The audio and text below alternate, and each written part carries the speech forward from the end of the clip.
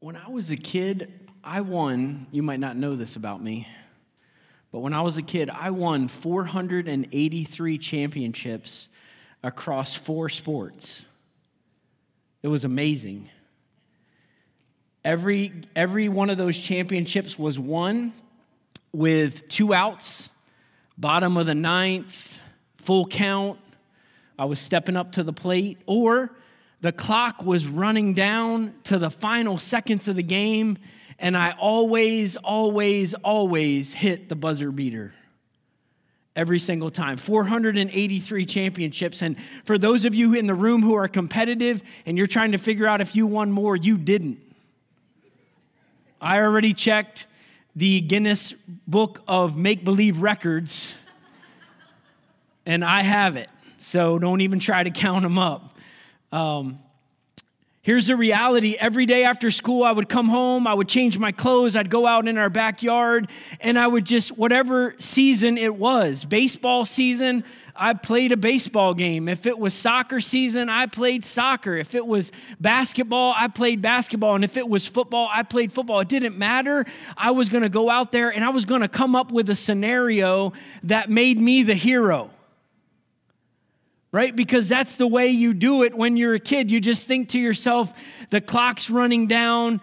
You got to take the winning shot. Who's going to take the winning shot? Of course, it's going to be me. Right? And you put the ball in your own hands. And even if you miss, you got fouled. Right? Or it's a do-over. Right? And you just rewind and try it again until you hit it. And then, it's just wonderful. You just won another championship. Now, while all of those dreams were just that, dreams of glory, they were all made up, all make-believe, here's the reality. They were based in a little bit of what is true. Because when I was a kid, I watched all of the sports that you could possibly consume on TV. I loved to watch any kind of sport. It didn't matter what it was. And I would watch the games and love those moments when you knew the clock was running down in the game and you knew that the best players were going to have to step up and they were going to have to do something miraculous to make their team win. I remember as a kid watching the 49ers play with my dad. My dad is a San Francisco 49ers fan. Do not ask me why. I have no answers. But I remember watching them play, and of course, Joe Montana was their quarterback, and he was all right. I remember watching them play, and it didn't matter. As long as there was time left on the clock and they were within a score, it was just going to be fun to watch because he was going to take his team down the field, and they were likely to score and win. When I was a high schooler, I remember watching Michael Jordan play. I remember watching in those games when the clock would be running down and you knew they were going to call timeout, they were going to huddle up on the sideline, and the only thing they were trying to figure out is how do we get the ball into Michael's hands? Because as the clock's running down, he's going to shoot the ball, and if he's got the ball in his hands, there's a good chance they're going to win the game, right? And so I would watch those things on TV, and then I would go out in the backyard and change out the names and put Chris Williams quarterbacking the 49ers. Right? And imagine that. Now, here's the reality. When you and when we in our lives think about what happens in those moments, whether a team is behind at the end or whether it's tied, it doesn't matter the sport. There's a sense of urgency and intentionality. Right? In soccer, teams that are behind send all of their defenders forward at the end of the game. Because they want to have the very best chance to have everybody up there ready to push forward to try to score, right?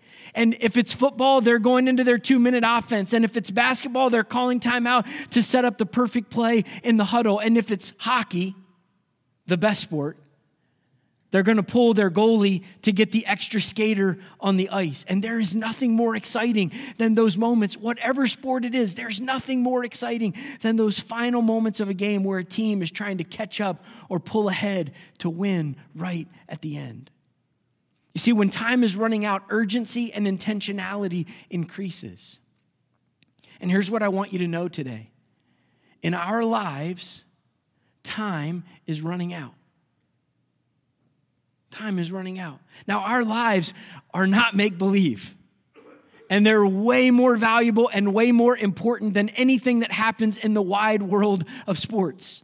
As important as we might think sports are, they're not as important as your life. And time in your life is running out. I don't mean to be morbid today, and I don't want you to have a sense of anxiety or fear or any of that. I just want you to know that you have less time today than you did yesterday. Right? None of us are guaranteed another single moment.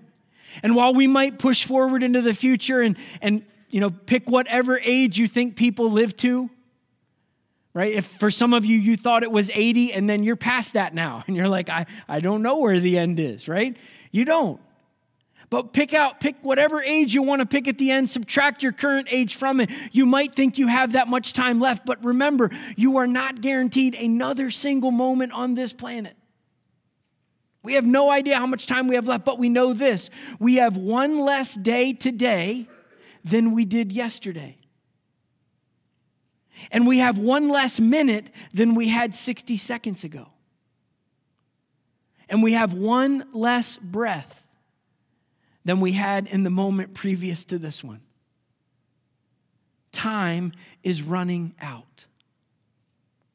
Now again, that shouldn't make us afraid, but it should increase our sense of urgency and intentionality. What will we do as stewards of this one and only life that God has entrusted to our care? What will we do to manage every single moment we have left to maximize its impact for the kingdom of God, for the glory of God, and for the honor of His name? This is the challenge that is before us. How much time is left, we don't know.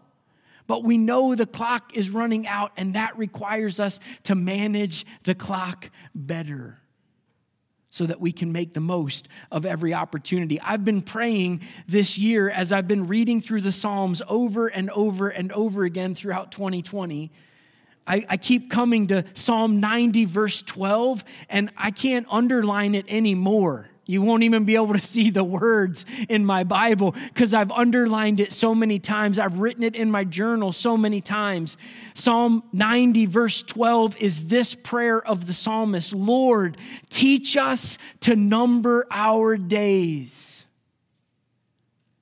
Teach us to number our days, because we can go through seasons of our life where we forget that time is running out and we let moments and hours and days slip away into nothing, and we're actually not maximizing our time. We're not engaging all of our life in making the best of every single moment that we have. So Lord, teach us to number our days.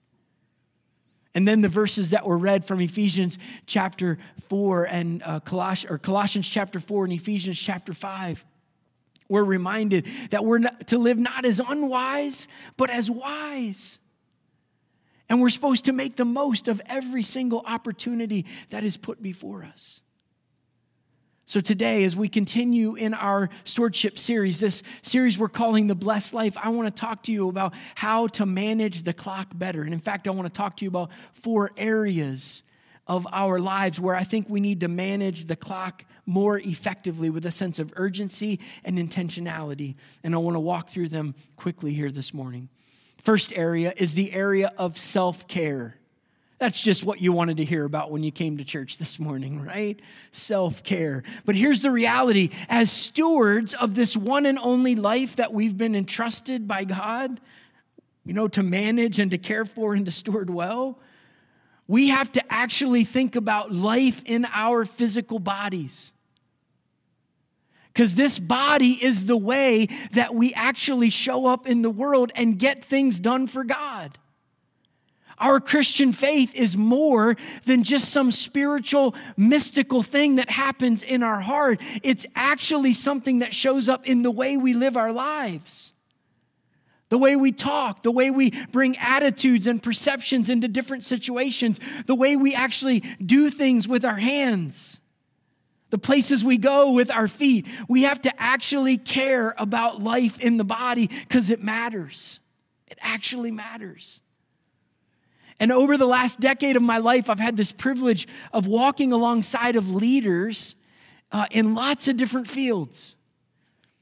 I'm not always sure how God opens opportunities for us, but sometimes He just opens doors, and if we faithfully walk through them, we look back and we think, man, look at this. So over the last decade of my life, I have been able to coach because God has just opened the door, over 100 leaders, just one-on-one, personally, helping them improve in their life and in their leadership. A lot of these people have been pastors, and I'm so fortunate to have that opportunity. But some of them have been missionaries on the mission field. Some of them have been CEOs of organizations. Some of them have been people who work in businesses in all different kinds of fields, both in the U.S. and in Canada. And it's always fun when you get to go sit with a leader in Canada because you can usually get some hockey tickets. It's beautiful. It's beautiful. But as I've worked with these leaders, every single one of them is different because they're in a different context, a different situation, a different circumstance. They've got different challenges that are in front of them. But here's one of the things that I've been doing over the last decade. I've just been kind of taking note of the themes that run through these conversations that I have with these leaders. And if you just pay attention to the stuff that happens around you, if you just observe, you can learn a lot. And one of the things that I've learned across leaders, both in the church and in the marketplace, is that we have some challenges that I think not just leaders, but all of us are facing in today's culture. For example, I think most, if not all of us, are over busy. It's amazing to me that we take our calendars and we see it as a challenge to just get rid of all margin. It's like every nook and cranny, can we fill it with an activity, with a person to see, something to do, some project to complete, and we just stretch our calendars to the breaking point. Now, some of it's meaningful, really important work, but a lot of it isn't. We just like to be busy. It's fascinating to me. 20 years ago, I would ask people, so how are you doing? And they would say things like, good, or fine. Every once in a while, someone might say, well, it's not been that good of a day, and we could have a conversation about what's made the day challenging. But today, just 20 years later, I ask people, how are you doing? You know the number one response I get? I'm busy, which isn't an answer to the question that I asked. I didn't ask what you were doing. I asked how you were doing. People who are busy, they have kind of one level, but then there's people who like to one-up them. I'm really busy. And then there's the people who really want to show who they are. They're super busy. These are the answers I get when I ask people, how are you doing? I'm busy. I'm really busy. I'm super busy. We are over busy in our world today. We squeeze out all margin. We run all day long. And then finally we get home at night. We stop and we crash. And then when the alarm goes off, after we snooze it 14 times, we get up the next day, jump back on the hamster wheel, and we keep going again. Over busy. And not only are we over busy, but we're sleep deprived. Did you know that most people in our world today find it hard to get 6 hours of sleep each night? Just in 2018, there was a survey done, and the average amount of time slept in overnight was 6 hours and 17 minutes. By 2019, that had decreased to 5.5 hours a night. We are sleep deprived. You know why? Because we are so busy that our calendars can't hold all that we want to do. So we actually sleep less to try to fit more in. And over time, when you scrunch the sleep down and extend the busyness, you know what happens? You get overwhelmed, you get burnout, you get grumpy. Right? I've told the staff here that if you see me being really grumpy, just tell me to go get some sleep. Because that's what happens. I'm a pretty nice guy until I haven't had enough sleep. and then I get kind of grumpy. Right? We are over busy and we are sleep deprived. And here's what happens as we tax our systems, right? We get busy, we reduce our sleep, we have less capacity to deal with it, stress levels go up. You know what we do? We turn to our drug of choice, comfort food. Right? And we actually relieve our pain and alleviate our stress by the food that we eat. Right? They call it comfort food for a reason. It actually brings you some comfort. Right? And instead of eating food as fuel so that we can have what we need to go out and do what God's asked us to do in this world, we actually use food as a drug to make us feel better. And as if our comfort food isn't enough, we find ourselves turning to social media and our TV screens, or whatever screen you watch TV on. It's not called TV anymore. It's just binge watching. That's what we call it. Did you know that people in our world today, the average internet user spends 2 to 3 hours each and every day on social media? Just add that up. That's over 20 hours a week. That's a part-time job that pays you nothing. And in addition to social media, people today, adults 18 and older, are spending over 4 hours a day watching TV. Now, lest you think that it's the younger people who are skewing the numbers, I just want to let you know people 65 and older spend 6.5+ hours a day watching TV. I asked an older gentleman this week, "Do you think that's true?" And he said, "Probably."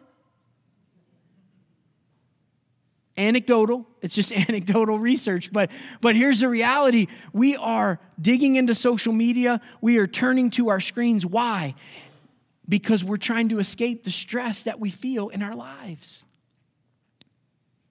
Now, I tell you this today not because I want to discourage you or make you throw your phone in the trash. I don't have that kind of agenda. But as your pastor, it's important for me to remind you of what Scripture teaches us. That would have been a good place for an amen, by the way. 1 Corinthians chapter 6, verses 19 and 20 says this, "Do you not know that your body is a temple of the Holy Spirit within you, whom you have from God? You are not your own, for you were bought with a price, so glorify God in your body." I want to just challenge all of us to evaluate our commitments. Let's not make it a game to try to fill every moment of our calendars. Let's actually leave space and margin in our lives. Let's make sure that we're getting enough sleep day in and day out. Let's make sure that we're taking 1 day of rest out of every 7 that we spend on this planet. Right? The principle of the Sabbath.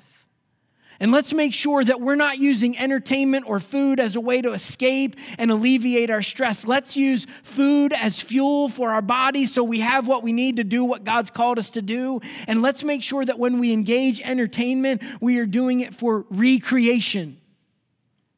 And we're doing it to actually become better people, to have a little bit of downtime before we re-engage. But let's not just spend 4 or 5 or 6 hours a day just filling our minds with stuff on TV.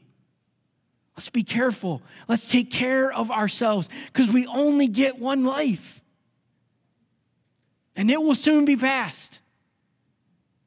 And only what we do for Christ will last. So let's take care of ourselves better. Secondly, we need to manage the clock better as it relates to our spiritual formation. Our spiritual formation. 1 Timothy 4, verses 7 through 8 says this. It says, rather train yourself for godliness. For while bodily training is of some value, godliness is of value in every way, as it holds promise for the present life and also for the life to come. What's Paul saying here? Paul's saying take care of your body because there's some value in that. But you really ought to take care of your soul. because the ultimate value is found there. Right? So some of you are saying, well, if spiritual formation is of more value than self-care, why didn't you put that first? Well, here's what I've observed. Is that people who fill their calendars and deprive themselves of sleep pretty soon do not have the capacity and the discipline and the focus to give themselves to spiritual formation. While spiritual formation is of more value than taking care of yourself, if you don't take care of yourself, the first thing to go is typically the things that help us grow in our relationship with God. And I'm speaking to you today from experience. I had a season in my life years and years ago where I went through burnout in ministry. I was just completely exhausted, didn't want to be involved in the church anymore, did not want to be a pastor, did not want to do what God had asked me to do because I had just spent everything that I had. I did not have any more to give. And when I went back with the help of a counselor, because they're helpful, right, Brian? With the help of a counselor, I started unpacking the journey to get there. And you know what happened? I started filling the calendar. I started sleeping less. And then I started shirking my time with the Lord. After all, God, don't you know I'm pretty busy today? And before long, there was no energy capacity to even engage with what God had given me to do. So self-care is important because it opens the gateway for us to give ourselves to what really matters, which is our spiritual formation. And listen, there are lots of practices that you could engage in that would help you grow spiritually. Silence, solitude, fasting, journaling, reflection. All of those things are really, really important. And if you want to learn more about them, you should see Pastor Jared because he has an exceptional class on spiritual disciplines. And we're going to be offering that over and over and over again here at Lakeview because we want you to know what are the practices that help you grow spiritually.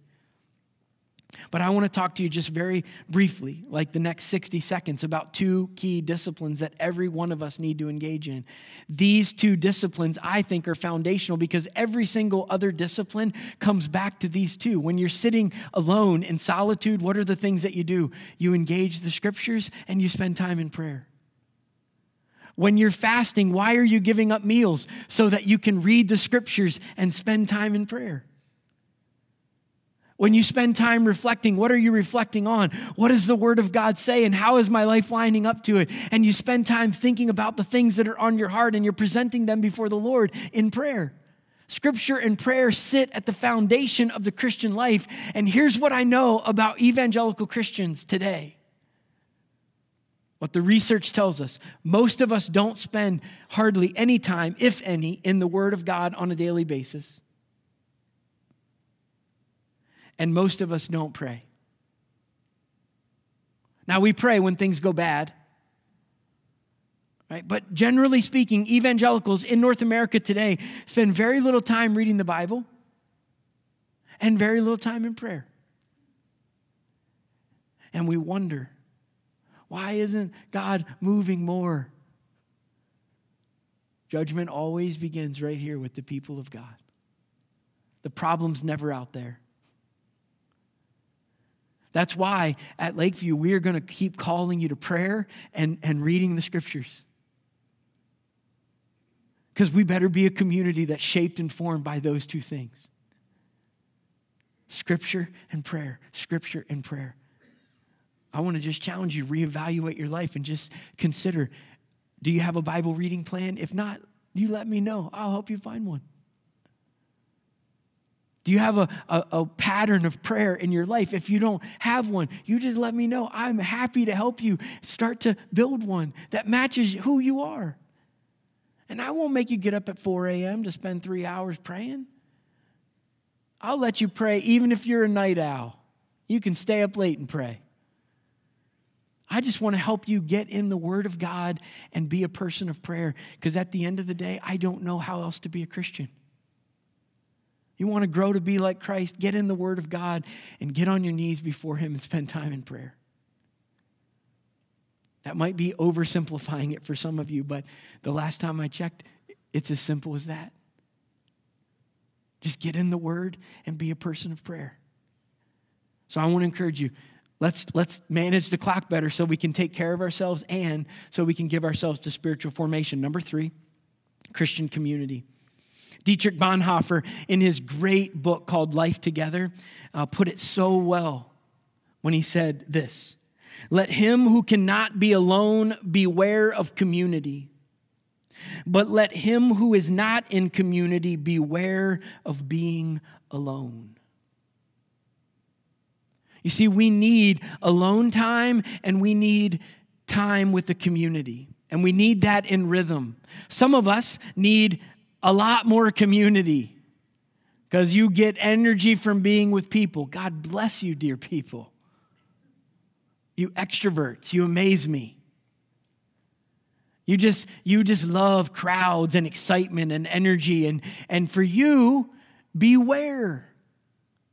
You need to learn how to be alone.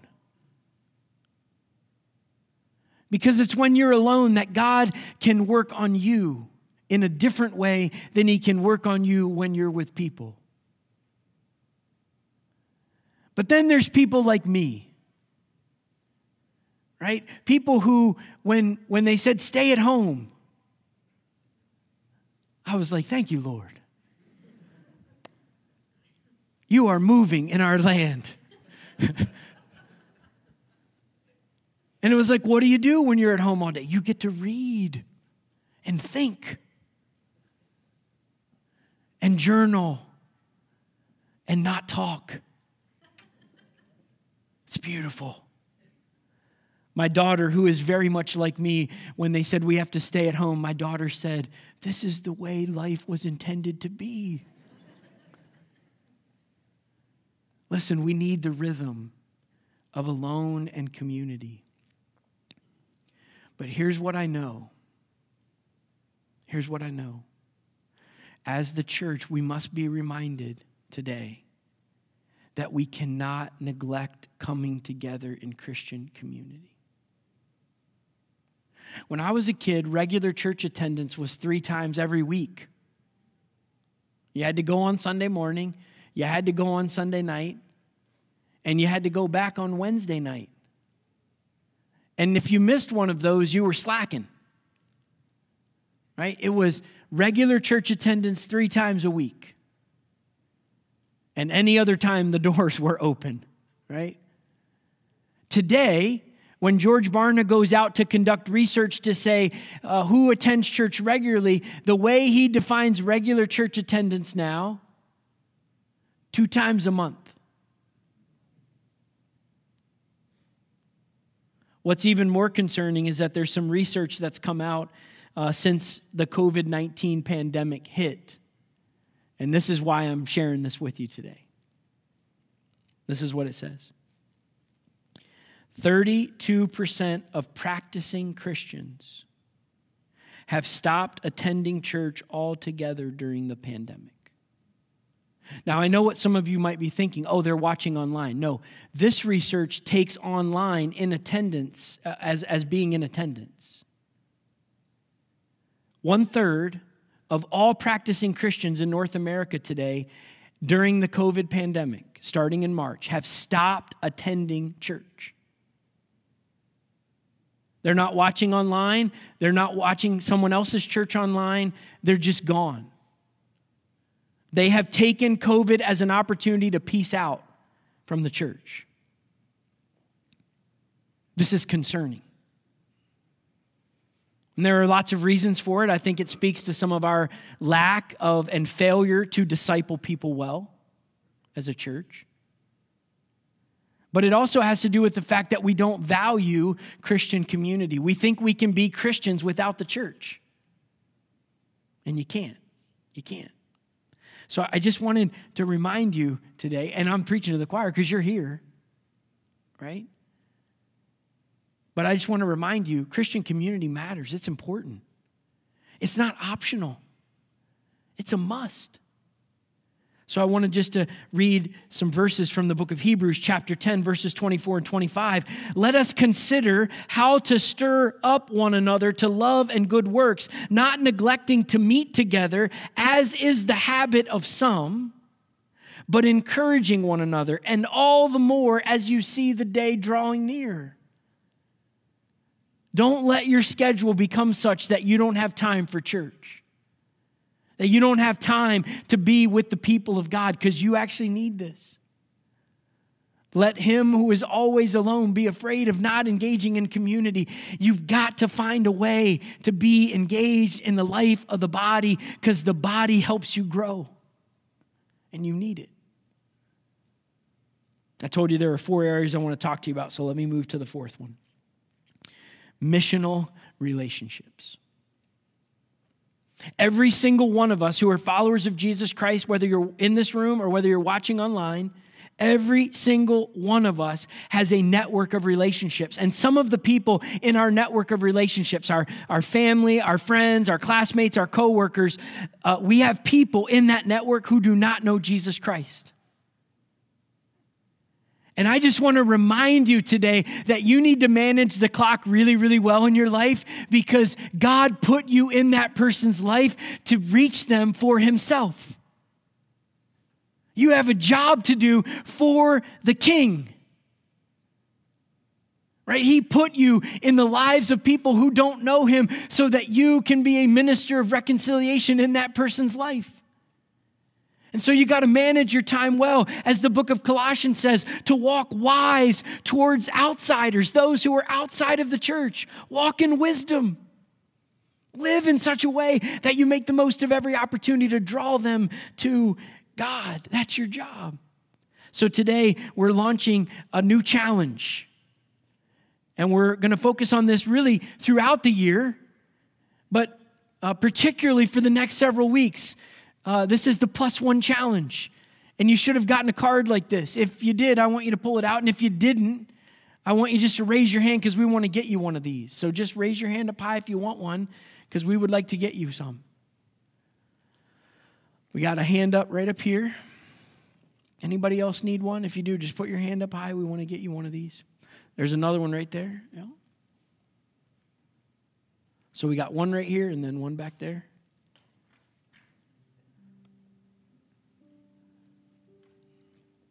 We're calling this the +1 challenge. Who's your +1? Right? It's kind of fun when you get an invitation and it says you can come +1. Who's your +1? Who is the person that you're going to bring with you? Because it's great for you to think about how you're going to be involved in church, but who's the person you're supposed to bring with you? Who is the person that won't have an opportunity to hear and respond to the gospel if you don't bring them? So on this card, there are 4 words right up here. And I want to just walk through these 4 words with you very quickly. The first word says identify. And what we want you to do is simply make a list of people in your relational network who do not know Jesus Christ. And that's what the blanks are for. And this card, you can stick it in your Bible, you can hang it on your bathroom mirror, you can put it on your desk at work, wherever you're going to see it every day. But we want you to take this pen and this card and write some names. And I actually want you to do that right now. I'm going to give you 60 seconds. I did not ask Pat to play the Jeopardy theme song. But while you're sitting here right now this morning, I want you to actually just think, who are the people in my life who don't know Jesus? And I actually want them to know Jesus. Who are those people? Now, some of you may be coming to grips with the reality in this moment. I don't think I know anybody. And if that's you, just gentle piece of advice. Find some new friends. Because time is running out. And there's 42,000 people in our county who don't know Jesus. So you don't have to get rid of your current friends, but find some new ones. Because we all have to have missional relationships. So you get those names written down. That's the identify part. And once you've got those names on the card, what do you do next? You intercede. In the book of Ezekiel, we're told that God looked for someone among his people who would stand in the gap on behalf of the land. But then Ezekiel says, but he couldn't find anybody. So he decided to pour out his wrath. I don't want God to look at Lakeview Church and not find people who are willing to stand in the gap for people who don't know him. We got to be people who are identifying who doesn't know Jesus in my relational network, and then we got to pray for those people. Intercede is just a fancy word that means we're going to get in between God and the people on our list, and we're actually going to talk to God about the people on our list before we go talk to the people on our list about God. Identify and intercede. And then the next word, invest. Build your relationship with these people. Listen, we're going through a hard time right now as a nation. We're going through a hard time as a community. People are anxious. People are afraid. People are hurting and lonely and isolated. People thought they were free from addictions, and now they find themselves right back in the middle of them because of what this year has done to us. Listen, that's all around us. Hurt, pain, brokenness, despair, discouragement, depression. It's all around us. As God's people, we have to make sure that we are sharing love and compassion and hope with the people around us. Invest in your friends. Do something nice. Serve them, care for them, love them. Identify, intercede, invest. And then I want you to invite them to church. Now, some people might look at you weird when they think you want me to go be in a big group of people and potentially get COVID. You can tell them to watch online. Hey, that's fine. But I want you to invite them. Listen, we are working very, very hard as a staff on the Advent series that we're going to be doing starting on November 29th. It's a series that we're calling Dwell, and we're talking about God's desire to be Emmanuel, which means God with us. And we are working hard to make sure every single one of those services is friendly to people who have never been in church before. We want them to come in and feel completely comfortable, completely welcome, completely at home. We don't want you in any way to worry about what will they experience when they get here. Listen, I can't help how weird I just naturally am, and that's just going to come through, but we're going to try really hard to cushion the blow for people, okay? You invite your friends. We're going to work really hard to present the gospel to them.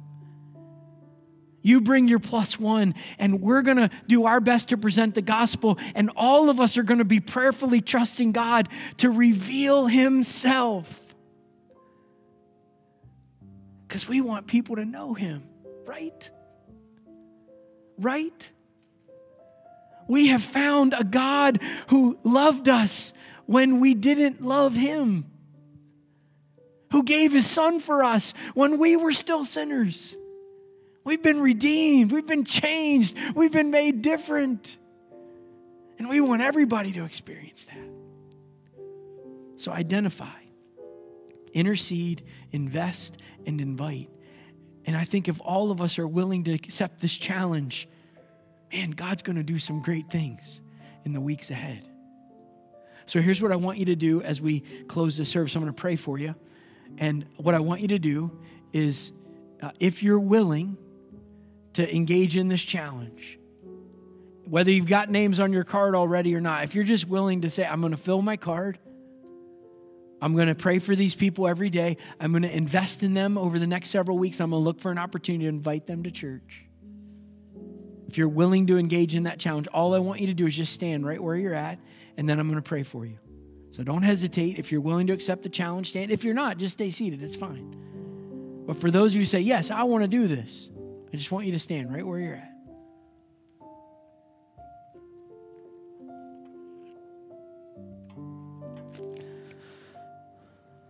Lord, you see us standing today. God, we recognize right off the bat that we cannot be responsible for the results. We've never been able to be responsible for the results. God, we don't save anybody. We don't change anybody's life. You and you alone do that. But God, we want you to know that we're going to be faithful to plant the seeds and to water.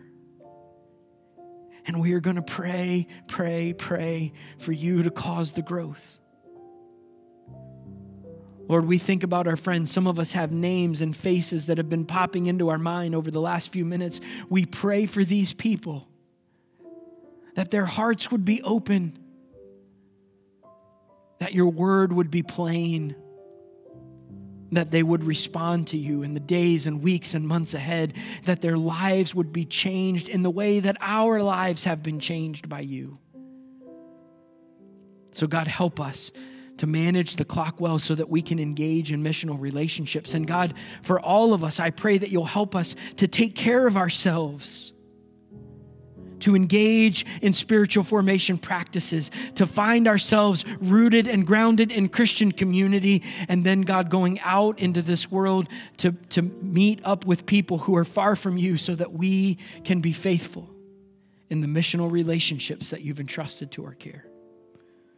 God, teach us to number our days. Don't let us live as unwise, but as wise, making the most of every single opportunity that you give to us. And may it all be for your glory and your honor, we pray. In Jesus' name, amen. You may be seated.